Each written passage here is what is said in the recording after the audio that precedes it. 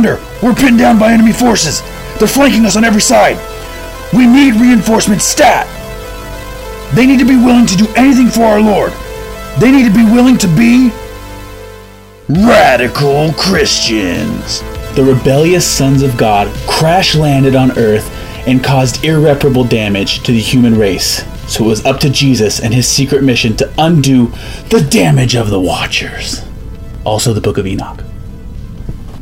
Alright, radical Christians. Today we have a massive episode, 16 pages of notes, all to give you a crash course in the Watchers. This is my Watchers Chronicles series.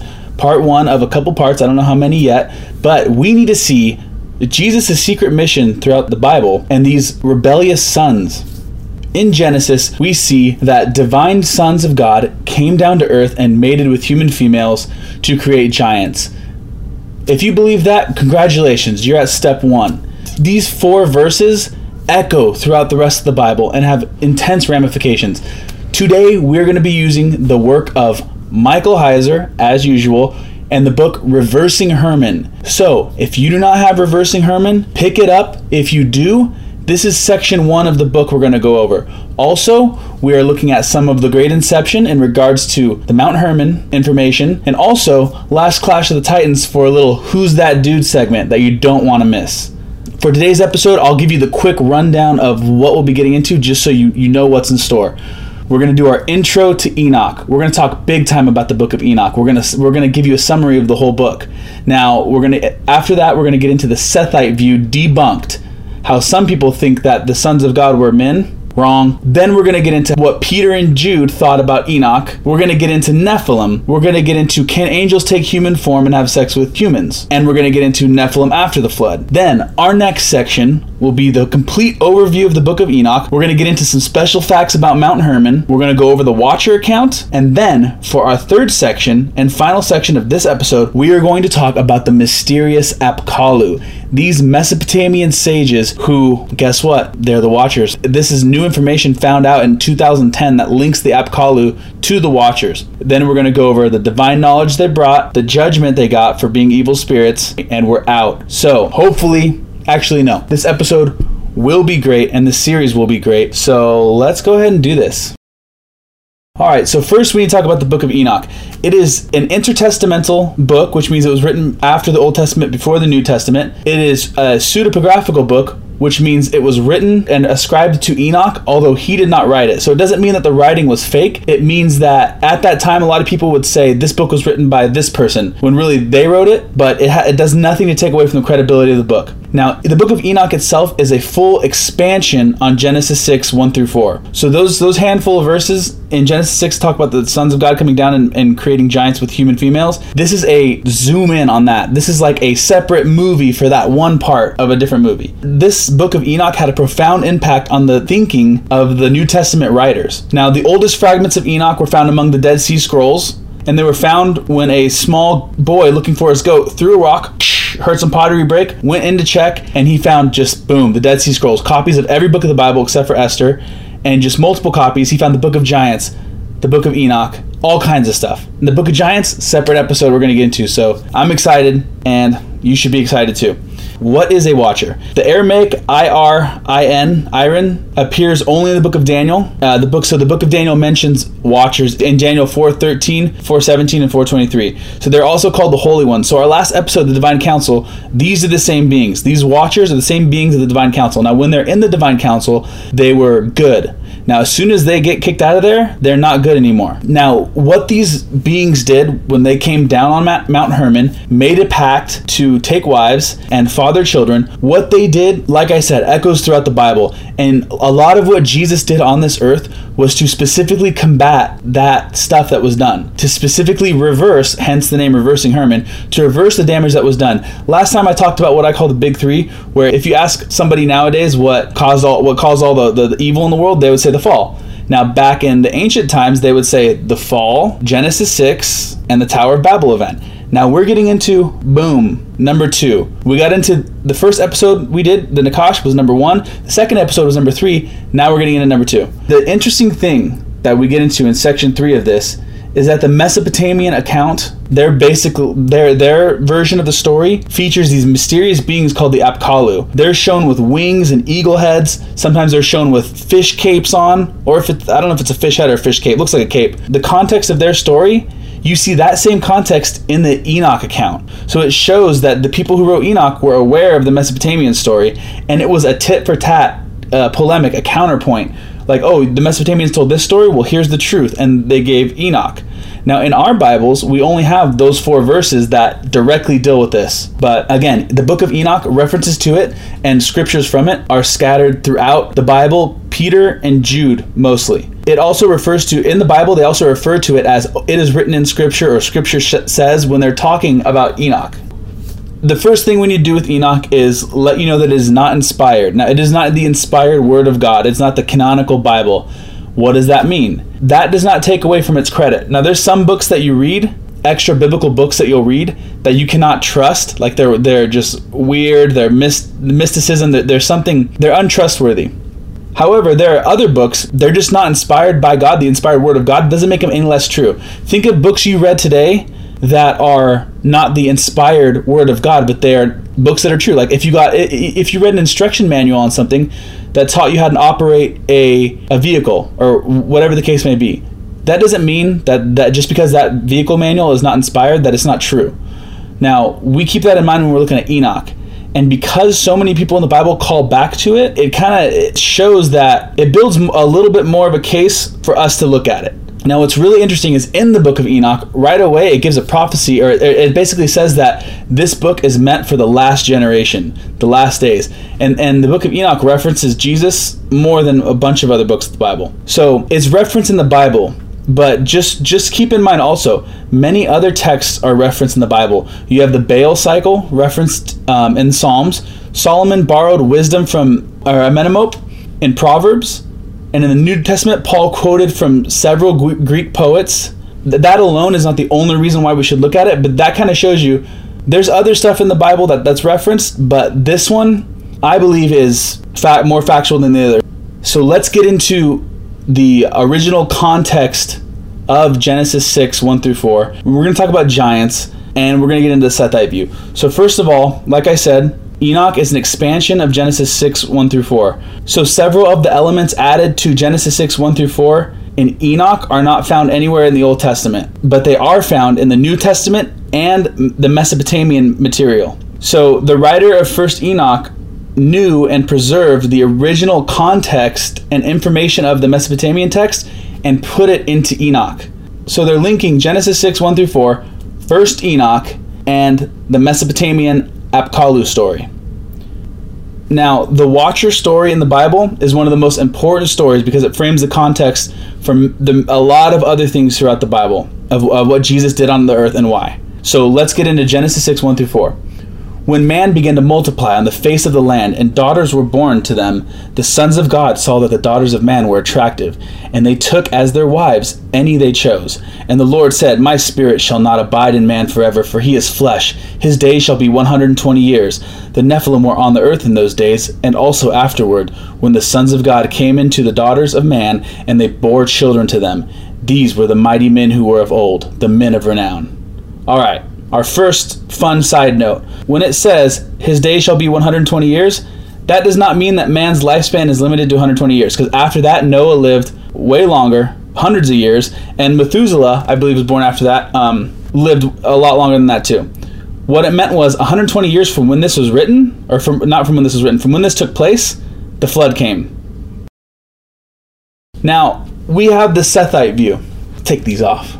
Now, the Sethite view is basically the predominant view on Genesis 6, 1 through 4.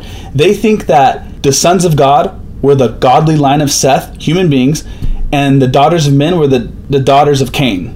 So they believe good people, good humans, and bad humans mated and made giants. Now, that robs the text of its supernatural context and just of its face value reading.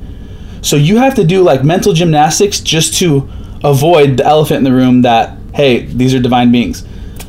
So this started in the late 4th century, And it's the predominant viewpoint today. Now, the people who were around this time of Genesis 6, they did not believe this view. The Jews at Jesus' time, they did not believe the Sethite view. This is a fairly new thing. Now, one of their points would be that, intermarrying between the good and the bad is forbidden. But again, this is before Jews and Gentiles, so there is no ban on don't marry this person, don't marry that person. They also say that Genesis 4:26 says that it's either Seth or humankind began to call on the name of the Lord. So that means only people from Seth's family began to call on the name of the Lord. That's simply not what the text says. Now, second, this doesn't explain how they gave birth to literal giants. The text itself says daughters of men, not daughters of Cain. So now you're putting something into the Bible, which is a big no-no. So another point is the text says sons of God, B'nai Ha-Elohim. We learned in our last video about the divine council that is only used when talking about divine beings, not godly men. Some also suggest that these sons of God were divinized human rulers, but again, it doesn't say that. That's adding it in. So to sum up the Sethite view, to debunk it right here for you, number one, how likely is it, and this is from the Great Inception, how likely is it that all Sethite men were good and all Canaanite women were bad? Number two, so does that mean that Canaanite men never married Sethite women? And if they did, that didn't create giants, just the one combination did? Number three, why would they produce giants? Why would two groups of humans produce giants? And number four, why would this lead to a flood? And one more bonus one. Number five, every other use of B'nai Ha-Elohim refers to divine beings. So I have a little story about this. And it doesn't really frustrate me to this day, but it kind of bothers me. I was going to a church. I was getting plugged in again. And we were going through Genesis. And I knew it was coming up, and I knew all my research and all the things I knew about Genesis 6. I went to church, and I was like, I'm going to ask the pastor what his views are, just so I don't get blindsided while I'm in church if he has a different view than me, and I get distracted, and I don't really get to soak it in. So, and then I thought to myself, this isn't really something to leave a church over just yet. If he thinks that it's the line of Seth and I don't necessarily think that's a full reason to leave for me at that time. But I went and talked to him, and he basically said, no, that's the sons of Seth. So then I began to give him these answers, and he just gave me these stock, like, really weak responses. And I remember thinking, like, you're the one teaching people. You should be researching this stuff. This doesn't take hard research. This is very face value stuff. And he just disagreed with me, and he wouldn't hear like the reason of what I was saying. And I was like, you know what? Okay, he believes that. I believe this. That's fine. So then the next, I think it was a Wednesday, I came to church. He covered Genesis. He proceeded to make jokes about it and call it literal tall tales. He called the giant story tall tales. And he kind of made jokes like that. It's ridiculous to think it was giants.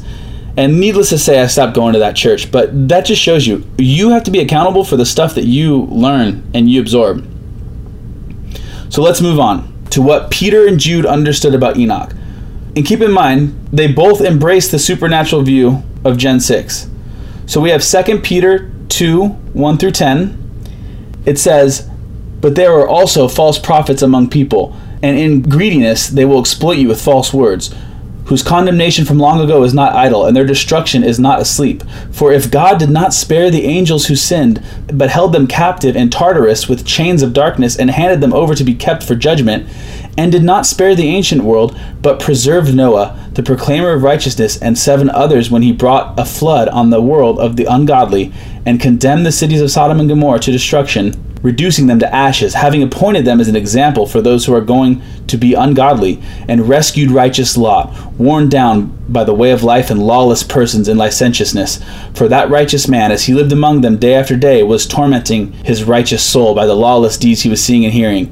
Then the Lord knows how to rescue the godly from trials, and to reserve the unrighteous to be punished in the day of judgment, and especially those who go after the flesh in defiling lust, who despise authority." Right here, we'll get into our first part. You look at verse 4. "For God did not spare the angels who sinned, but held them captive in Tartarus." Now, Tartarus is a separate place than Hades. You had Hades, you had Tartarus. Now, this isn't just mentioned because, he was talking to a bunch of Greeks, so he threw in a shout out to them. This is mentioned once in the Bible, right here. It's very specific. He knew the word for Hades. He chose his words carefully. Now, to me, this shows that Tartarus is a actual, legitimate place. And it says they're bound with chains of darkness, and they're kept for the day of judgment. It says he did not spare the ancient world. Now, the antediluvian, the pre-flood world, that's the ancient world. Now, if you notice at the very end, at verse 10, it says, especially those who go after the flesh in defiling lust, who despise authority. Now, that could be sexual sin of humans, but if you look at the context talking about angels, he's saying, hey, he didn't spare these angels, so why would he spare you? Look what the angels did. They went after the flesh, human flesh, and they despised authority. They made an oath to break away from God and do this. And we'll get more into that later. Now we can go to Jude 5 through 7. Now I want to remind you, although you know everything once and for all, that Jesus, having saved the people out of the land of Egypt, the second time destroyed those who did not believe. And the angels who did not keep their own domain, but deserted their proper dwelling place, he has kept in eternal bonds under deep gloom for the judgment of the great day, as Sodom and Gomorrah and the towns around them indulged in sexual immorality and pursued unnatural desire in the same way as these are exhibited as an example by undergoing the punishment of eternal fire. Right here, you see the supernatural context. You see it talking about the watchers. It says, and the angels who did not keep their own domain, but deserted their proper dwelling place, he has kept in eternal bonds under deep gloom, darkness, for the judgment of the great day. So, and it also calls back to sexual immorality. Scholars agree that both passages are about the same thing, which is the time of Noah when the angels sinned and called about the flood. Now, just like the sexual sin in Sodom and Gomorrah called judgment, their sexual sin called judgment. And that's why it compares the two in both verses. Now we're going to move on to our favorite, the staple of every Christian YouTube and book nowadays, which is good, the Nephilim. The Nephilim.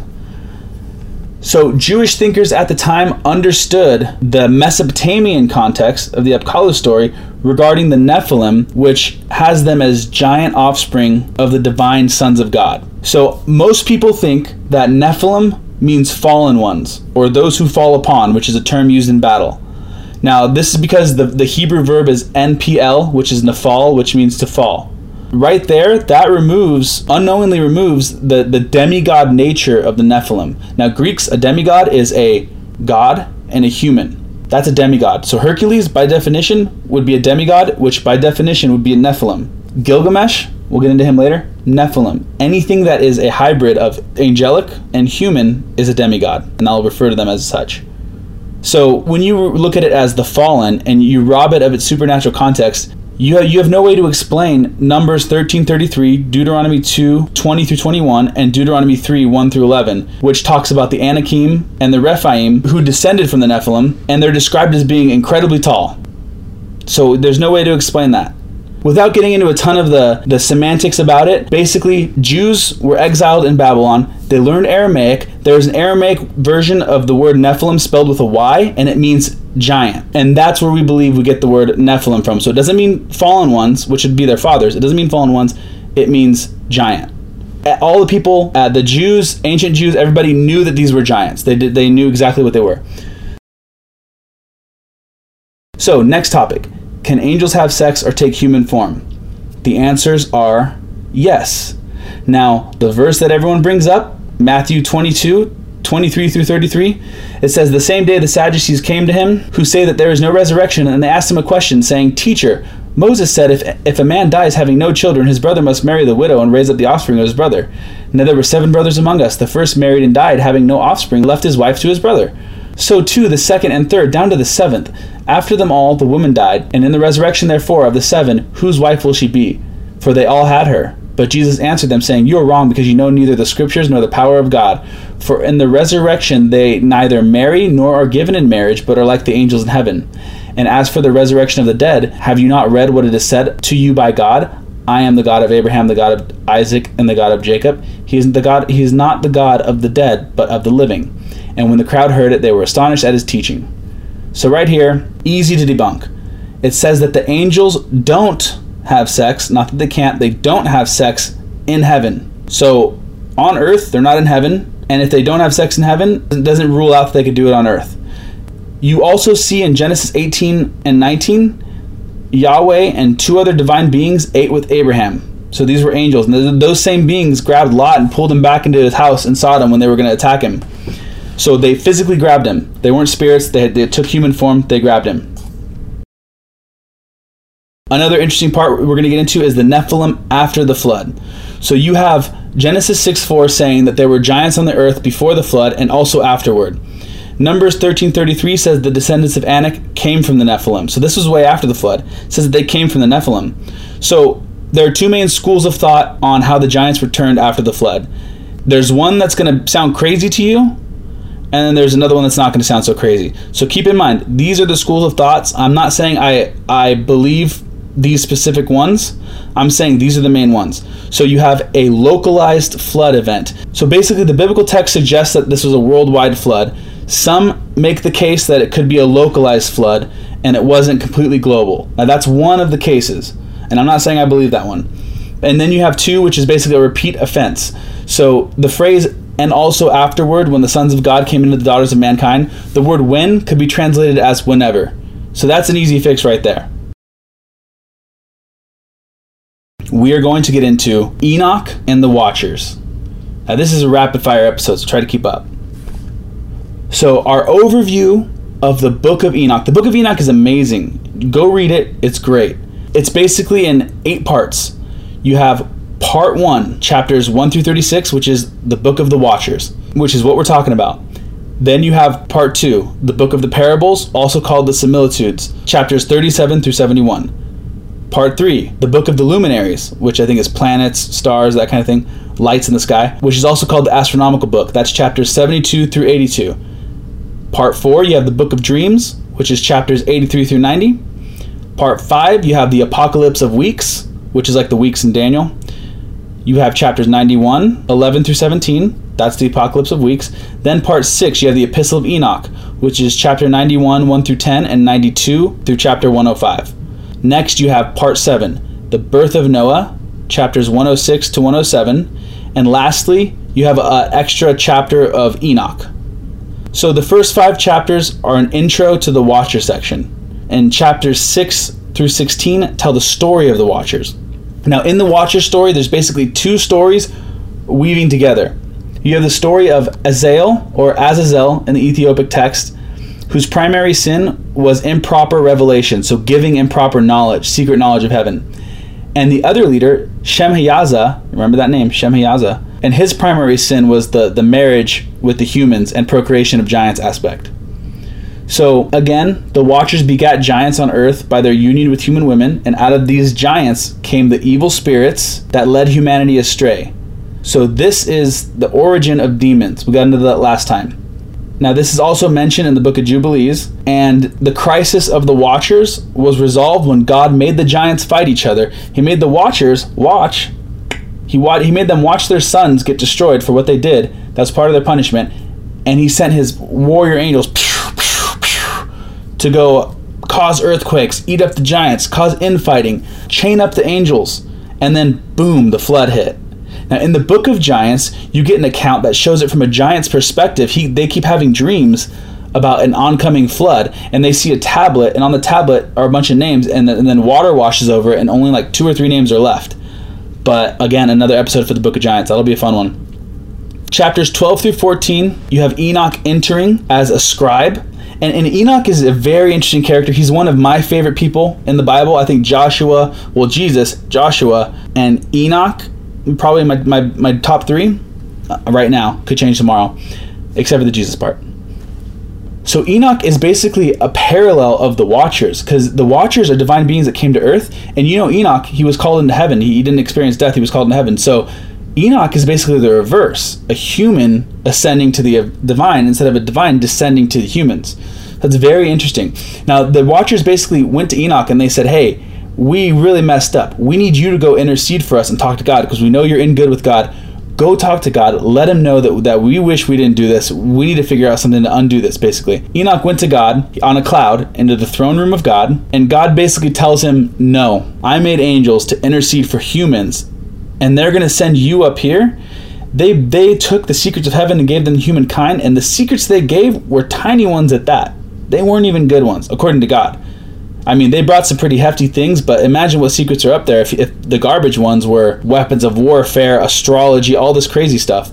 Now, in chapters 17 through 36, Enoch has a cosmic tour of heaven given by angels.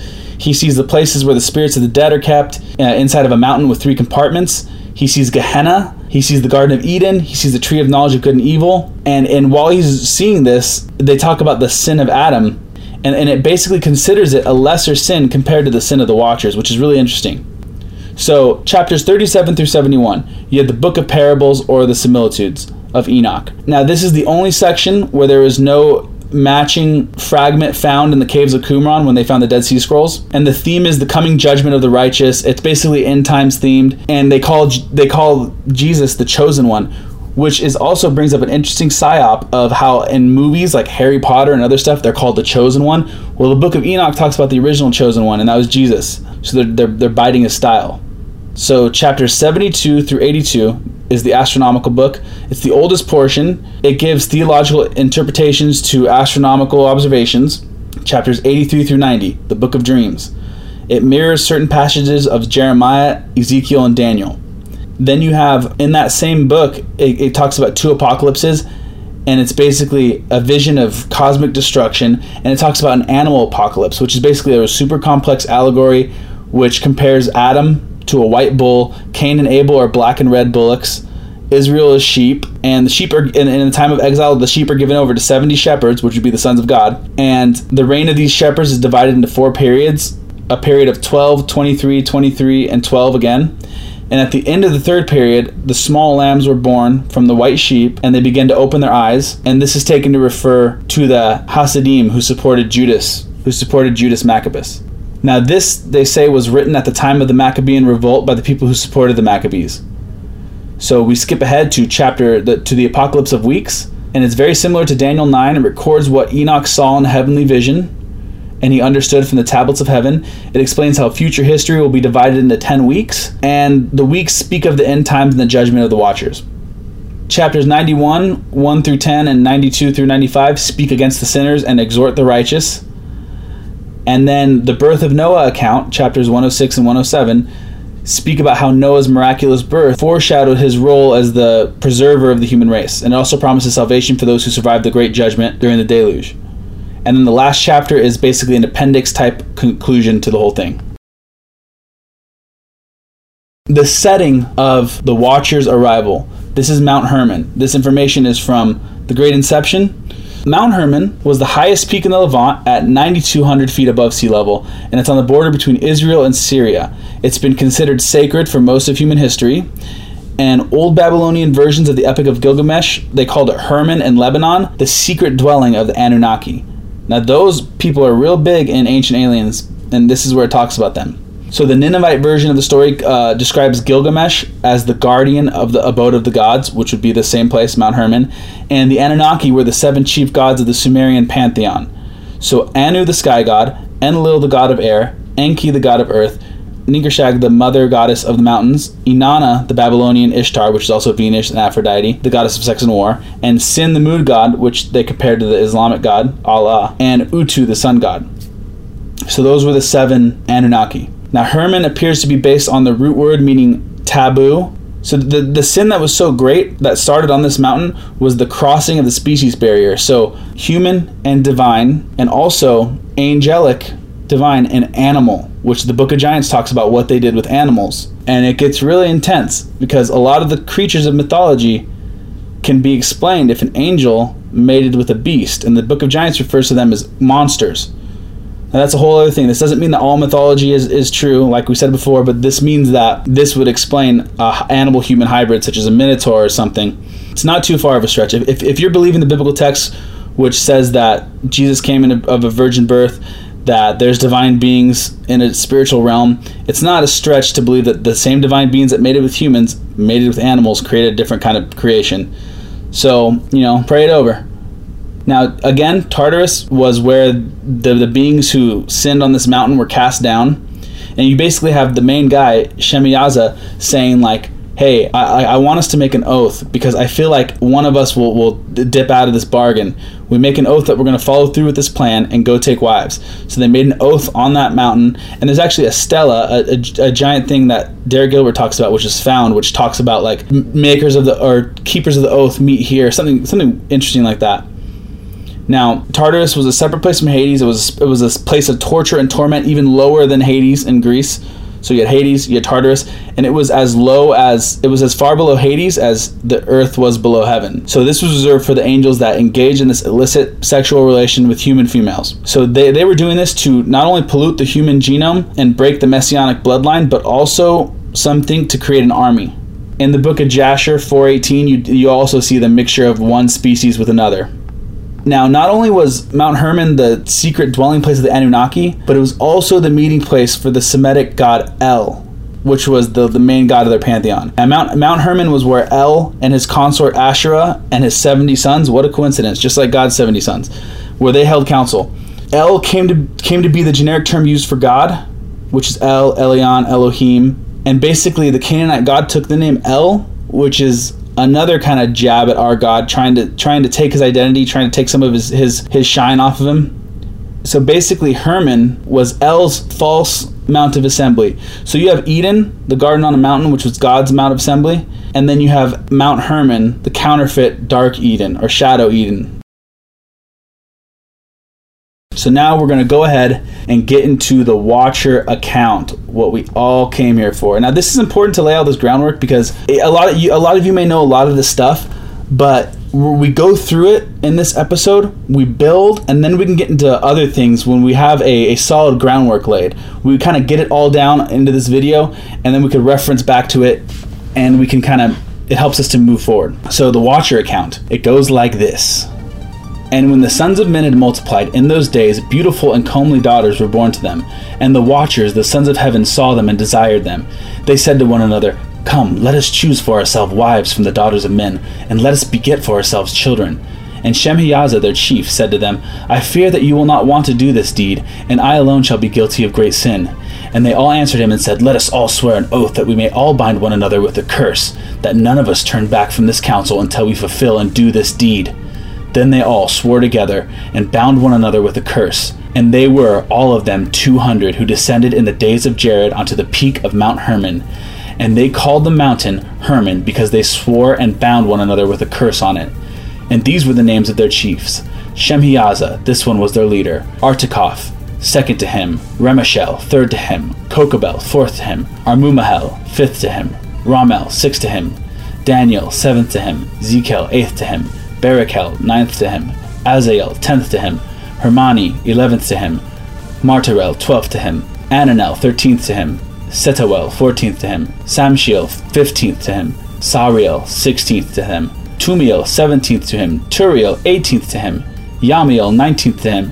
Yahadiel, 20th to him. These are their chiefs of tens.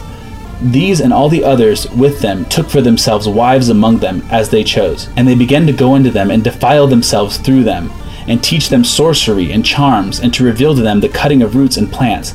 And they conceived from them and bore to them great giants, and the giants begat Nephilim, and to the Nephilim were born Eliod, and they were growing in accordance with their greatness, and they were devouring the labor of all the sons of men, and the men were not able to supply them, and the giants began to kill men and devour them. And they began to sin against the birds and the beasts and creeping things and the fish, and to devour one another's flesh. And they drank the blood. Then the earth brought accusations against the lawless ones.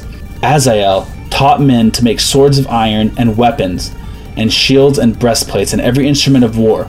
He showed them metals of the earth, and how they should work gold to fashion it suitably, and concerning silver, to fashion it for bracelets and ornaments for women. And he showed them concerning antimony and eye paint, and all manner of precious stones and dyes. And the sons of men made them for themselves and their daughters, and they transgressed and led astray the holy ones.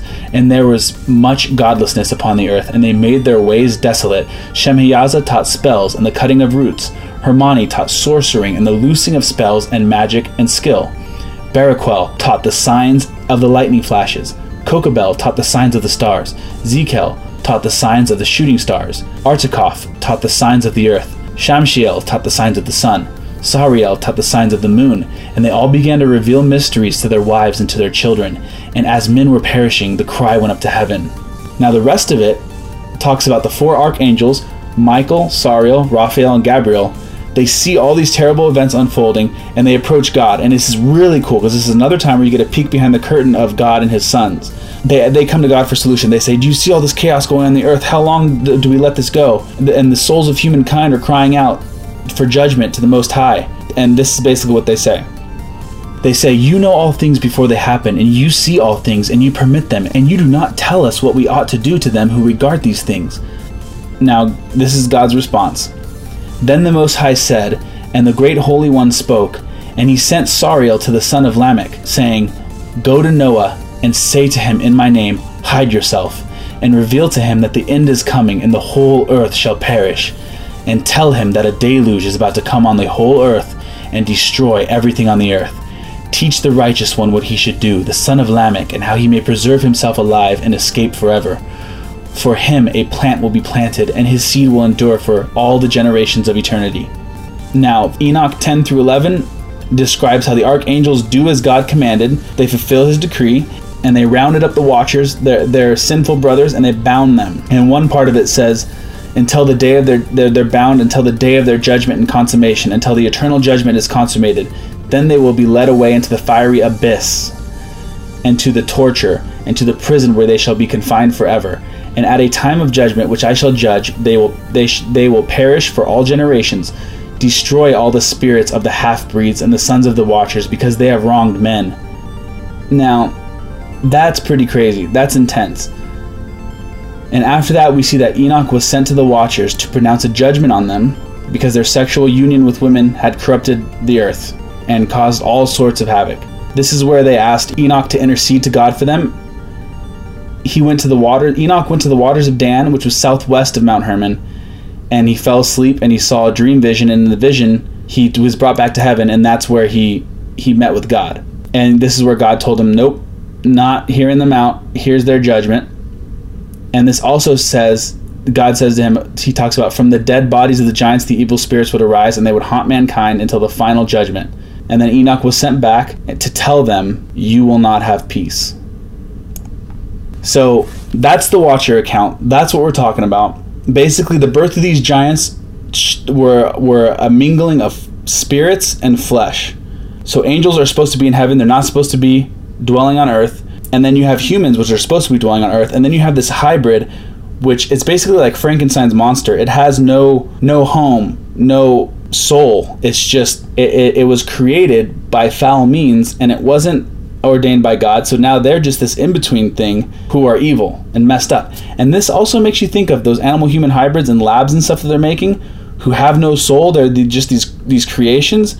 You can either see them as like these sentient things. If they have any sentience, they're basically in torment nonstop. Then you could also think of them as, without the soul of God, they may not even have a capacity for kindness or anything like that. And it just brings all these questions. And then another thing too with laws, if a creature is not a human and not an animal, it's an in-between, all these laws don't apply to it. And you could do all these gross experiments on it, and that's a whole other thing. That goes into transhumanism. So basically, these watchers, they're celestial beings whose actions were not only morally evil, but spiritually destructive to all of creation. Now, this whole, everything we've gone over, this is what the Jews and the authors of the New Testament fully understood. They fully knew this. Now, a lot of people don't even read the book of Enoch now. And, well, they're starting to now, but really, this is very important.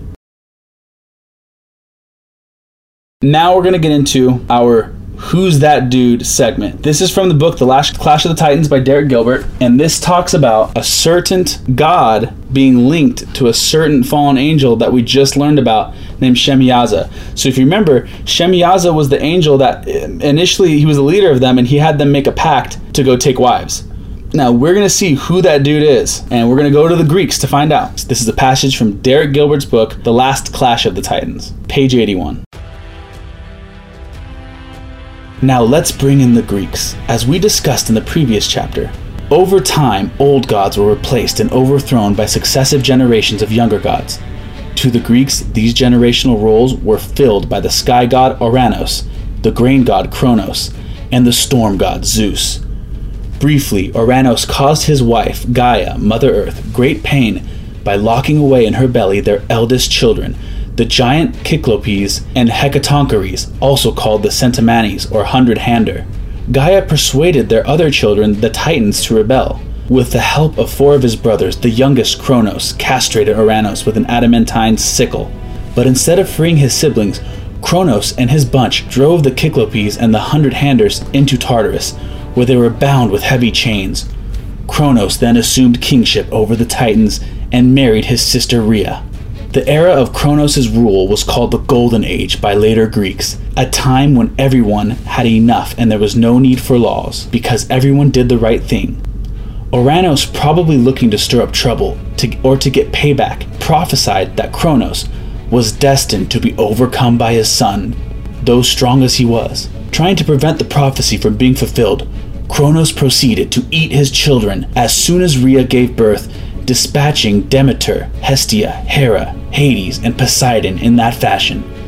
However, with advice from Gaia, Rhea secretly gave birth to Zeus on the island of Crete, and then presented Kronos with a stone wrapped in swaddling, which he promptly swallowed.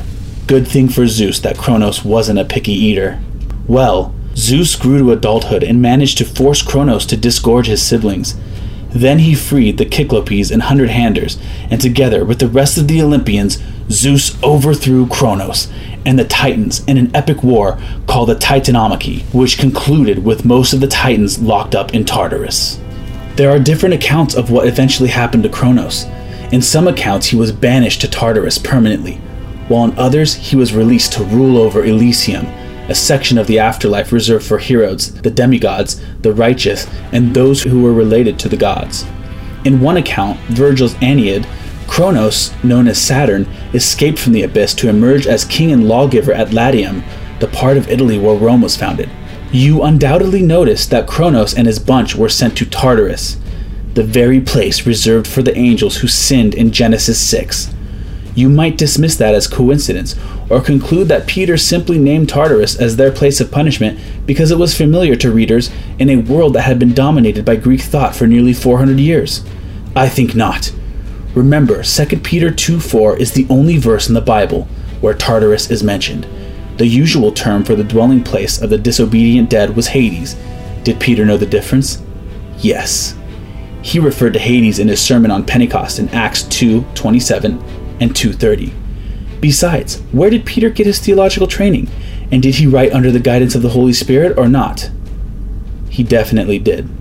At the risk of putting too fine a point on it, the Mesopotamian Apkallu, the angels who sinned, called the Watchers in 1st Enoch, and the Greek Titans were one and the same. So it is possible that Kronos, the king of the Titans, was known to the ancient Hebrews as Shemyaza, the leader of the Watchers who descended on the summit of Mount Hermon.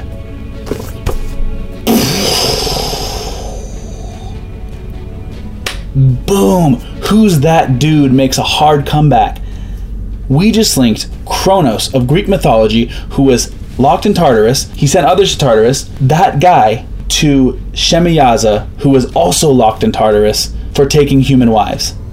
Now, we discovered that Tartarus was an actual place. Peter knew the difference between Tartarus and Hades. Hades was the original place that these people should have gone, but Tartarus was a specific place for these specific offenses. You were sent there for what the Watchers did. This is insane.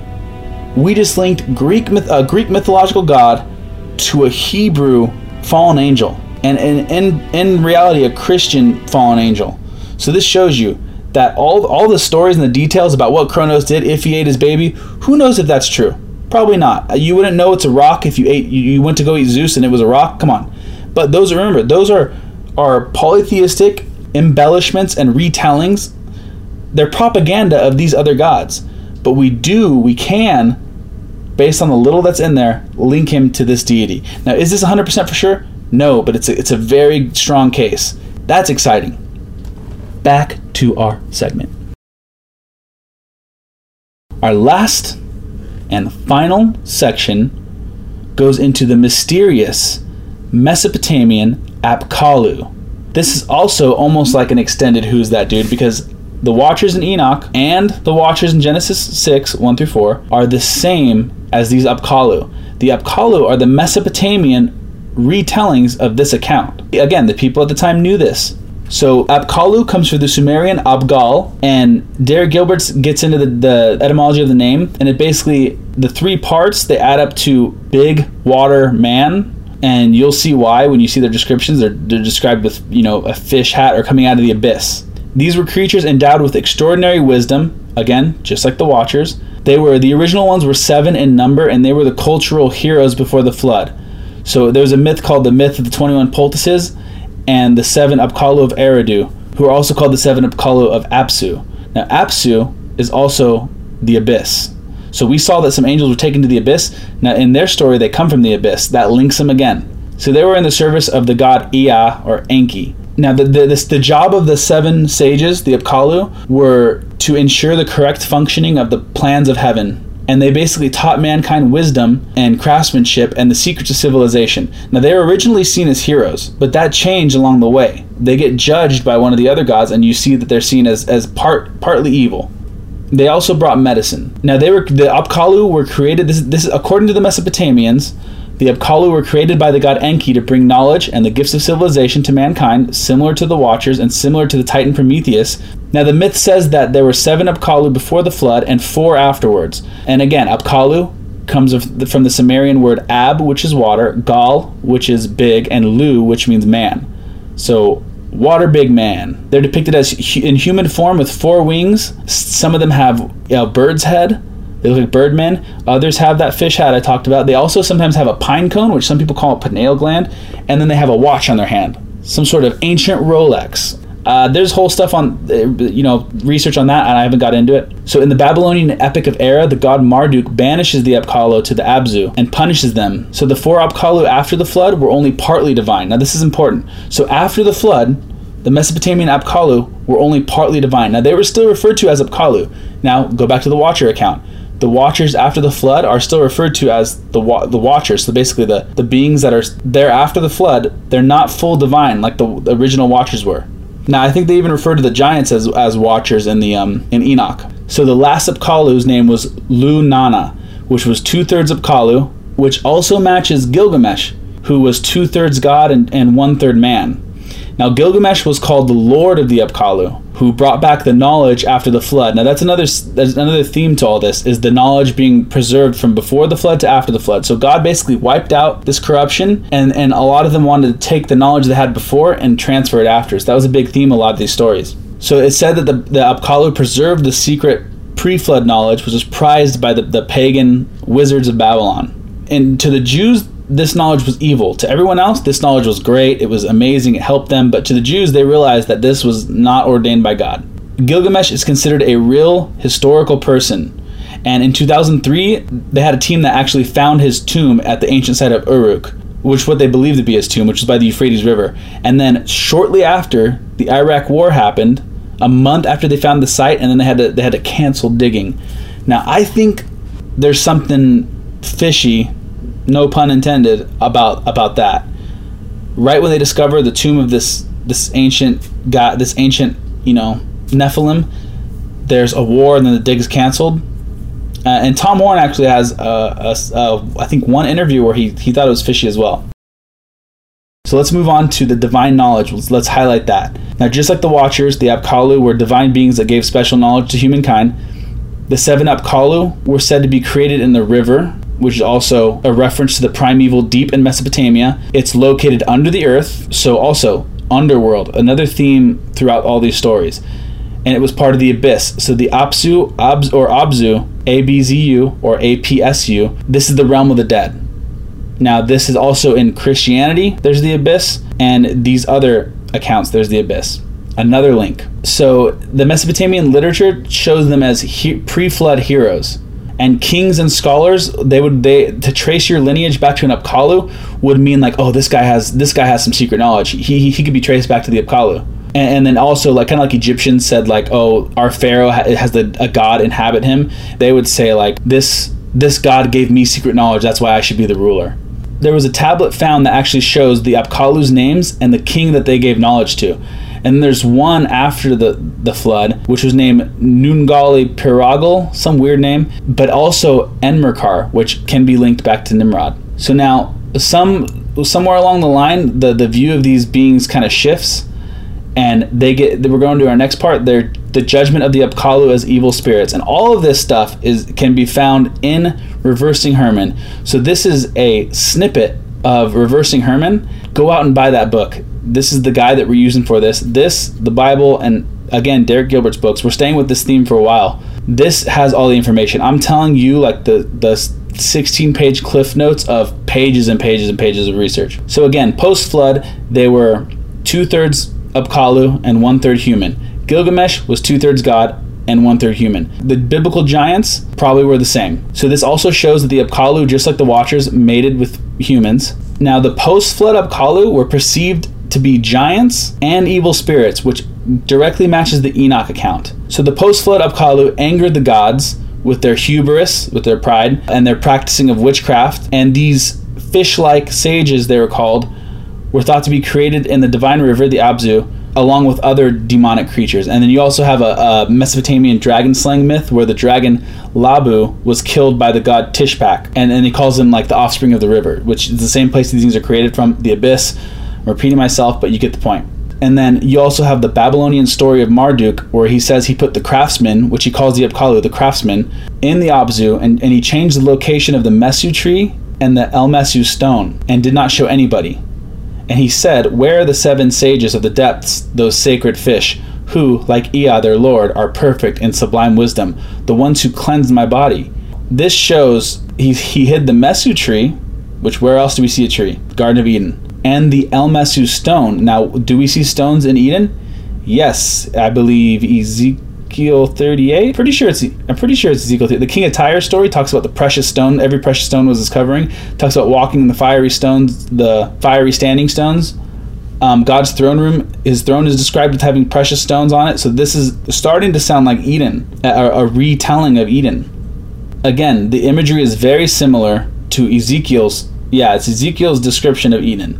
A cosmic mountain, precious stones, trees, other things like that. So the point is that Marduk banished the Apkallu from his presence. Now tell me if this sounds familiar.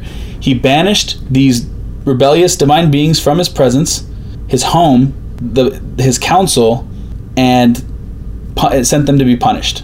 Now what does that sound like? That is a ripoff of what Yahweh did with the Watchers.